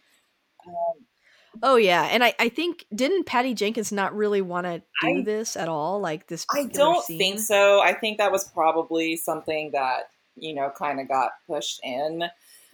Um, Mhm. I have a lot of complicated feelings about this particular part of the movie because That's okay. because Sure. it is something that is definitely part of the superhero genre formula. I mean, there's this big bad must defeat the big bad, save the world. Um, but you're right. A lot of Wonder Woman's journey in this film is not necessarily defeating a big bad. It's learning about humanity and being there as a champion for justice. Um, Mhm. so yeah, I almost like there were a lot of this is where I have the complicated feelings about that Ares scene because there are elements of the main plot of the film that are still thrown in that were absolutely essential to Wonder Woman's growth and also to the film itself. Like when I was talking earlier about how a lot of stereotypical superhero roles are reversed here. Steve um, taking the gas and flying straight up and having the plane explode. That's often something that is done by a female or something along those lines in these types of stories. And I think that that was definitely essential for Diana's growth and realizing, okay, I am actually a god and I have all these really cool powers. But the actual fight with Ares, I was just like, oh, can we not? Yeah, I think it doesn't feel right because it sort of almost feels contradictory to what the lesson Mhm. is because, Ares is not the big bad she's after. The big bad she's after is realizing that people are flawed and deciding whether or not to defend them. Whether or not to follow her sisters in being, on Themyscira in their bubble, enjoying life, or to go out into the real world and to actually engage in it and be on man's side. So that's really the real conflict there. And I think that probably the studios pushed for this fight scene, and so Patty Jenkins did it, but it doesn't have the same impact as some of the other parts of the movie because it's not the same as the other parts of the movie. Yeah, I completely agree with that. I will say I do really love Steve Trevor's scene. I thought they did a really cool thing with, he's talking to her and she can't hear him. Yeah, really And love then that. they later walk it back and you hear, yeah, what he says. And I think it's cool because they planted this idea really early on in the movie. In the scene in Themyscira where he's at the bath, she says, there's that joke where she's like, what's that thing? And he thinks she's talking Yes. about his dick. And he looks down, he's like, this, oh, which I think is funny on a couple levels. Number one, his automatic assumption that she's Of talking about his course. dick. Like, oh, you must be talking about my dick. I'm above But average. then yeah. But then he realizes it's the Hmm. watch. Um and I've heard people say like, well, she would know what a watch is, but I'm like, I not necessarily, right? Because if they cut themselves off from the world, then maybe they haven't seen the invention of a watch yet, right? So I think that's why she doesn't know what it is. Um and also, he explains time to her. She's not really clear on time because I guess the Amazons didn't teach her about that because it's like, well, now we don't have to worry about it since we're immortal and we're away from people. Like we don't need to worry about time anymore. So she doesn't know about time. And she's like, you let that little thing tell you what to Hmm. do. And he's like, yeah.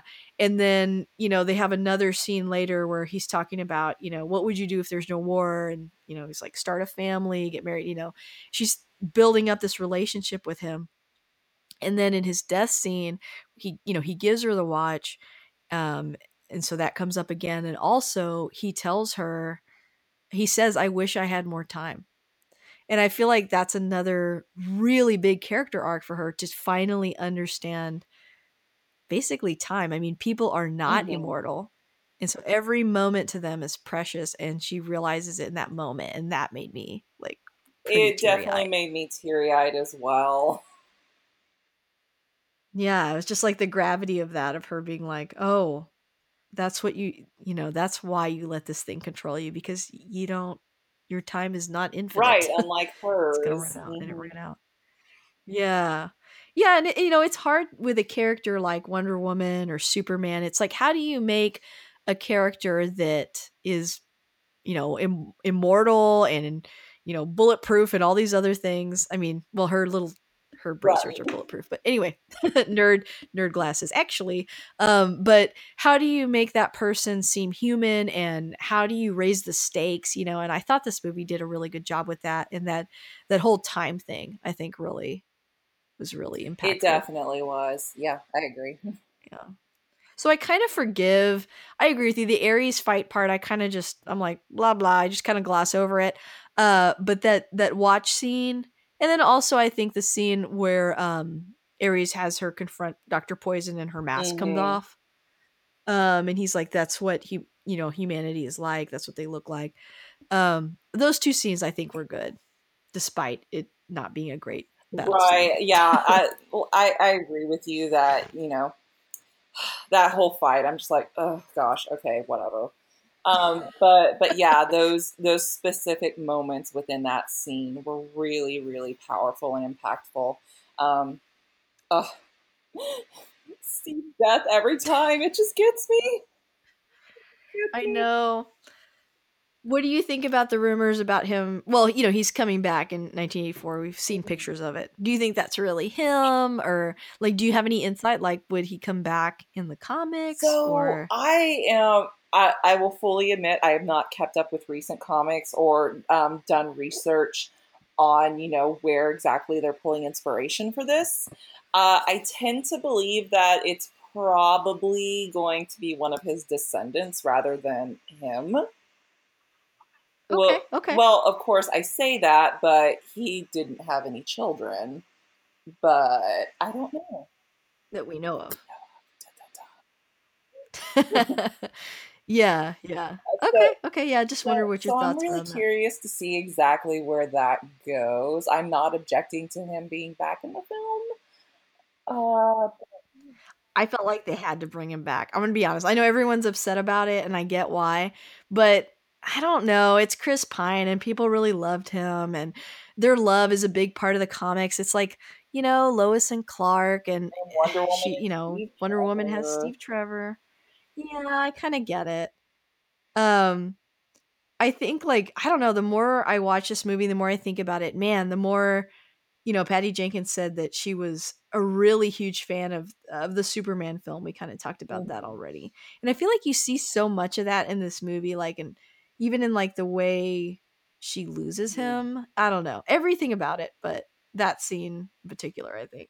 Yeah, it definitely the first time I watched it in the theater, I was like, this is kind of a cool way um to turn a lot of gendered stereotypes on their head in how he sacrifices himself, which provides that final motivation for the hero to defeat the Mhm. bad guy, which ugh, whatever, Aries. Um, but that was definitely something that struck home with me, and I just their relationship was just so good in the movie. I know, because a lot of times I complain about this all the time on this show, but a lot of times I'm not invested in people's romantic relationships. I think that's why I've seen so few rom Mhm. coms because I just don't care. Like it's hard to make me care. In this movie, I think all their scenes together, their chemistry is there, and I believe it. And I like Steve Trevor. I like who he's good for her, and he proves that. And he's got his own character arc throughout the movie too, because he says like she's like, why would you go back to the war? And he said, my father always said you could uh, do something or do nothing, and I already tried nothing. So he's got a history there, I think of negativity, of not wanting to be involved and not wanting to be a hero, and he's inspired by Wonder Woman and becomes a hero, Yeah, I agree. I really love that about him as well. Yeah, and like how there's even that scene where he talks about marriage, and she's like, "Well, why do they do it?" And he's like, "I don't know." Like you get the feeling that he's really jaded, and by the end of the movie he's, thinking about marriage and kids and like hope, and like he becomes a hero. So, I think they did a really good job with his I arc. agree. And one of his final lines that always gets me before he gets on the plane, he's like, I can save the day, you can save the world. I thought that was a really Oh, beautiful way to tie up that arc. oh my gosh, I got chills Oh, again. it's so good. I know. I have a panicky feeling about this episode. I'm like, am I not going to get to say like everything I need to I say just have and more how much I feelings. enjoy it? Yeah, I'm like, I don't know how to express them. Um, on that note, do you have any more scenes that you wanted to kind of break down or anything? Oh man. Um, You'll think of one at 1 a.m. I Probably, promise. probably. I almost feel like at some point what we should do is just like sit down and watch the movie together with like director's I commentary and agree. also include our commentary. That's something I haven't ever done. I would like to do a Ooh, that would be commentary. really cool. Yeah, I do think this is probably one of the movies I know I have a million facts in my head that I'm not able to pour into one episode. So Ooh, yeah, we that should would be a totally lot of do fun. that. And also make drinks. Yes, drinks would be Of course, involved of for course. sure. Yes, yes. But yeah, did you have anything else that you wanted to wrap up before we kind I of? think I'm good. That covers yeah, that covers pretty much all the scenes I really actively wanted to discuss. Cool. Well, a couple quick things I wanted to mention. I just found out I saw a trailer for it. Have you heard about Patty Jenkins is doing a mini series called I Am the Night with I Chris saw a Pine? few trailers on it. It looks really Yeah. fascinating. Yeah, it's on TNT. It comes out January 2019, so we have to Oh, wait a okay. while. But it looked super interesting, and that was just kind of exciting. So wanted to throw And that of out course, there. Patty Jenkins. So, Yes, yes, yes. And let's see. Well, let's wrap this up. What keeps you coming back to this movie? Like, first of all, how many times do you think you've seen this movie? oh, see, I was trying to figure that out last night. I was tweeting about it, and I was going, how many times did I watch this at this point? I was mentioning to you before we started the podcast. I like to watch this movie when I'm doing cardio. I have it on Amazon Prime, so I'll just take my iPad out and put it on the elliptical and watch it in like 30-minute bursts. Genius. So I don't know how many times I've seen it that way. I've sat down and watched the full film probably at least half a dozen times over the last year. Well, what do you think keeps you coming back to it? I've kind of talked about this a little bit already, but um, this was really just kind of the culmination of everything that I wanted to see in a Wonder Woman film ever since I was a little girl. And there have been a lot of versions of Wonder Woman, especially in animated format. Like there was a Wonder Woman animated movie that came out. I want to say Oh, nine, I think. '09, something like that. It had oh my gosh, um, Malcolm Reynolds. Oh, who's that actor's name? Why am I blanking? I'm gonna look it up. Okay, Here we go. So there's Kerry Russell, Nathan Fillion. Nathan Fillion. There we Okay, go. okay. Yeah, the animated film with Nathan Fillion. That was a really great Wonder Woman film. But of course, when you grow up with Wonder Woman, and you just you hear about all these failed attempts to get a Wonder Woman television series and failed attempts to get a Wonder Woman movie, and then when you finally get it, and it may not be exactly what you had in your head, but it's perfect in its own way. It really touches, like, the young girl who was like, "Oh man, I wish I had had this superhero represented in this way when I was growing up." It really strikes home for me in that way. Something else I just really love about this film is just how honest and sincere it feels. Yeah. It's just it's very different compared to a lot of superhero films that we typically see. It has a lot of heart to it and a lot of authenticity. I really love, like I was saying earlier, just the camaraderie that you feel with the Amazons, and how you can just see how much love was poured into this film. And I really think that Patty Jenkins, hearing how much of a Wonder Woman fan she is, you can see the care she took in crafting this film. Hmm. I also really just I love so many things about this movie. One of the things that I haven't mentioned yet is I really love Gal Gadot's, how she just brings a sense of wonder to entering the world of man for the first time. Like that scene when she's about to get on the train and she has her ice cream, Mhm. and she's just like, "You should be so proud of this." It's a really adorable moment, and like it just this movie has so much heart to it. And I feel like it's a really beautiful tribute to Wonder Woman. Yeah, that scene is from the comics, but it was also in one of the animated films too. I remember because when I watched the movie, I was like, oh, I've seen this scene before where she tries that ice cream. It's so It cute. is. I also liked when she sees that baby, she's like, oh, a baby. Right, It's because of just course you've never seen a baby before. yeah. What's funny is I just keep mentioning things I've heard, but people have mentioned before that they didn't like her sort of fish out of water approach because they were worried it made her seem too naive and childlike and Steve Trevor's like her teacher. But I didn't really see it that way. I saw it more like, I mean, she is sheltered because that's what the Amazons did. I don't think you can have her character and not have that aspect to it because they were on that island forever, completely cut off from mankind.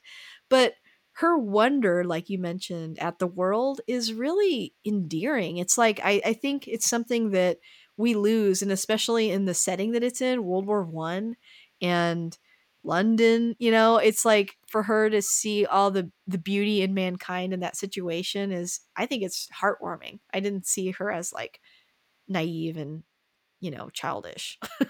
I thought it was really heartwarming as well. And actually, speaking of London, oh my gosh, I still crack up every time that they approach London. And Steve is like, "Oh, we're here. It's London." And she's like, "It's hideous." Yeah. And I like the scene too where she goes through the revolving door that's kind of like in that in Superman the original movie where he did that. And I love how she goes, "Let me try it myself." That's funny. Yeah, yeah, I can see the criticism of people feeling like, oh, it seems like he's in a position of being her teacher, but I really didn't feel that way about it No, I at think they all. learn from each other. I mean, you Hmm. know, and he doesn't like overpower her and talk down to her or anything. Thank God. Yes, So yes. definitely not.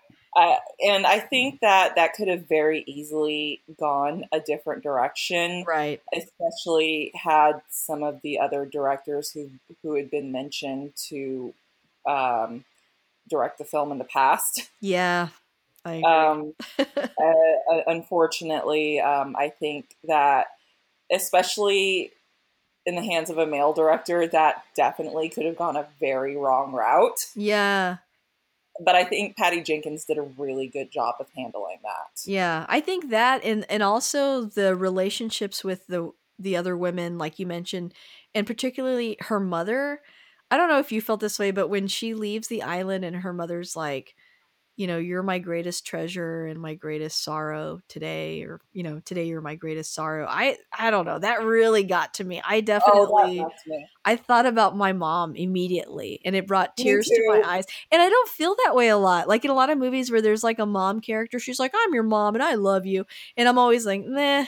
But like with this, I mean, I really did immediately think of my own mother. And I do feel like that's because there was a female director that was making the There's women characters, the wisdom that they have and the love that they have, it really came through. I thought it was authentic. there, yeah, there's just so much nuance to relationships between mother and daughters, and I really, really feel like you said, that particular moment made me think immediately of my mom as well. Yeah, I think a lot of times in movies it's the dad. Like if you know what I mean, Yeah. usually women gain inspiration from their dad in movies and moms are kind of like forgotten. So I really liked that about this film. Mhm. Yeah, I also wanted to mention really fast. I guess you know we talk about why we love this movie. There was a really cool featurette, at least on the iTunes version that I have digitally, that talked about. It was called "The Themes of Wonder Woman." I don't know if you saw this. No, I didn't Oh, see you it. should watch it. But basically, Patty Jenkins breaks down the different themes in the movie, and so I'm going to read them to you really fast. She said, Mhm. "Grace is one of the Mhm. themes," and they kind of have like a title card where there's just like Grace, you know, and then she explains it. She says she thinks the part of the movie where she says, who would sing for us, Charlie?" When she tells Charlie who, you know, he didn't want, he felt that he was useless because he couldn't shoot, and she says, "But who would sing for us?" Because she remembers that he sang before. Oh, And oh yeah, I love that moment so much. yeah, and she said she felt that in that moment, she's reminding him that his ability to shoot does not define his value as a person. And I was like, "Oh, that is so good." Uh, that was a really good moment. Yeah. Hmm. And then wisdom, you know, with her mother, you know, when her mother is trying to like impart with her that the world is more complicated than she thinks it is, and she's kind of going through the same journey that she went through, that her mother went through, that Antiope went through, that every all those women went through. But then her conclusion at the end of that journey is not to retreat; it's to be a part of the world. And that's where she kind of grows more than her mother did in a way, but that's wisdom. Wisdom is from her mother and from the other Amazons, and I thought that was pretty cool. Oh, that is cool. Yeah, and then she said power. You know, she says in the whole movie she's very powerful. Of course, you see in the scene with Artemis, I think, where she oh no, it's when she's fighting Antiope and she's kind of backed into a corner and she uses the bracers. And that's like Uh the huh. first time you see that. And then you don't really see that a lot again until the very end. It's actually when she stops fighting Ares. That's when she's like at her most powerful. And Hmm. that's her arc, is to realize it's to not fight. That's, you know, a show of strength. And then Wonder, we talked about this a lot already, but in No Man's Land, that's like you said, the Yes. reveal and her impact on everybody in that scene, that is an example of wonder.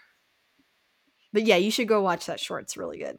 I will. I'm gonna get emotional I again. know. I mean, again, I feel like I could talk about this movie like all day. It's hitting so many sweet spots because, like I said, female director, something that I am very passionate about.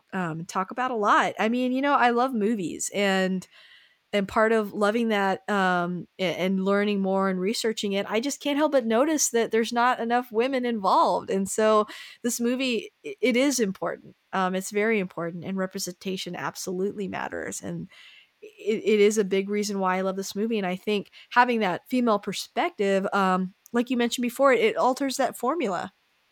It Um, really yeah. does. Like a lot of these very classic elements that we've seen in Superman, all the Superman films, and even with the DC and the Marvel films, like there's just a completely different perspective there. Hmm.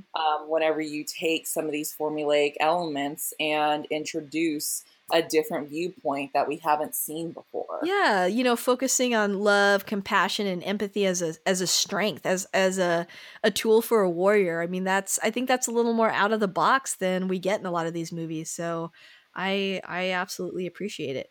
And I kind of left out this last question because I'm like, I don't know, just listen to what we just said.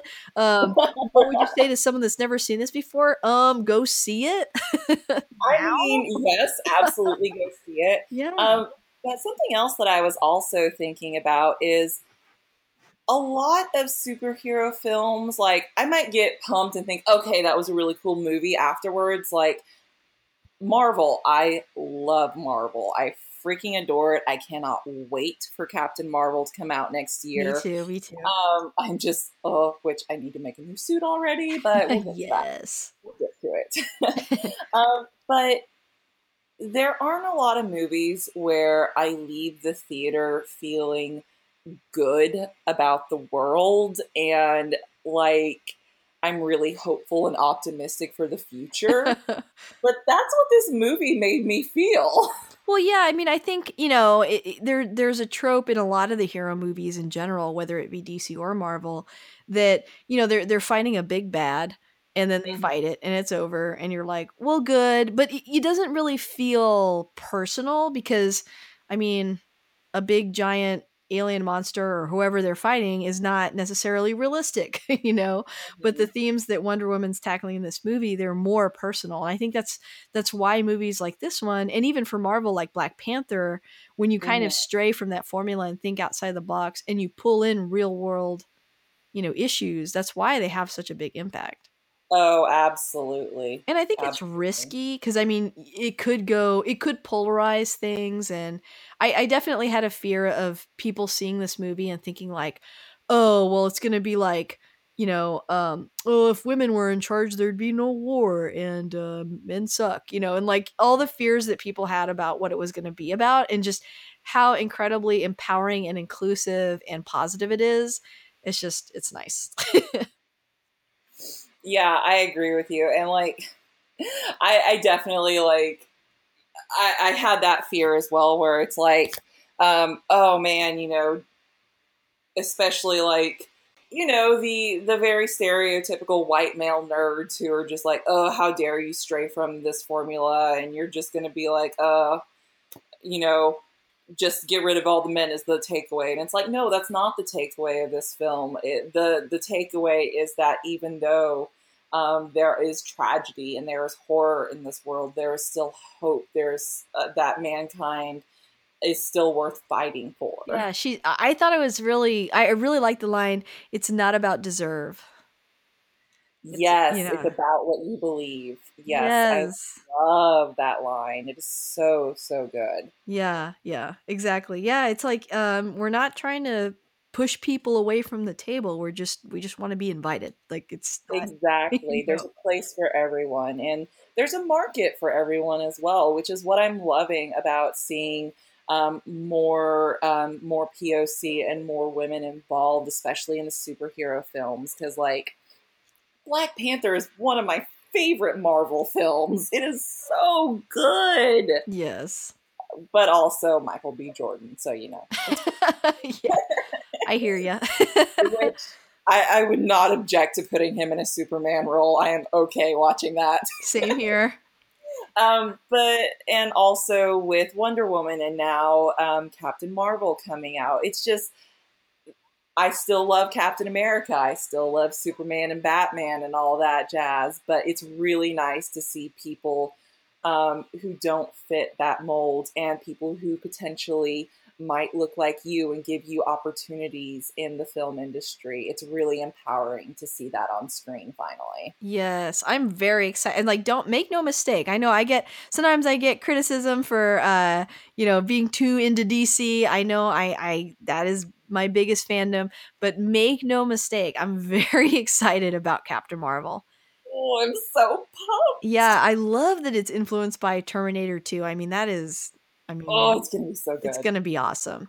And she's a different kind of female hero, and I like that. I want to see all kinds, so I'm very, very pumped to see that. Yes, I have many feelings about that as well. Have you thought about it? It's coming out in 2019, right? So we're gonna Yes, have it's coming out in March. yeah, so we're gonna have two female-led superheroes in 1 year. I mean, Yes, I am so pumped a for that. lot changes in a couple of years, so very It really exciting. does. Okay, well, I guess we are wrapped up towards the end here. Was there anything else you wanted to plug, like any other websites or anything else that you wanted to mention? Already? Yeah, you can find me online. Look for The Geeky Seamstress. I'm on Instagram, Twitter, Facebook. I also run a blog called thegeekyseamstress.com.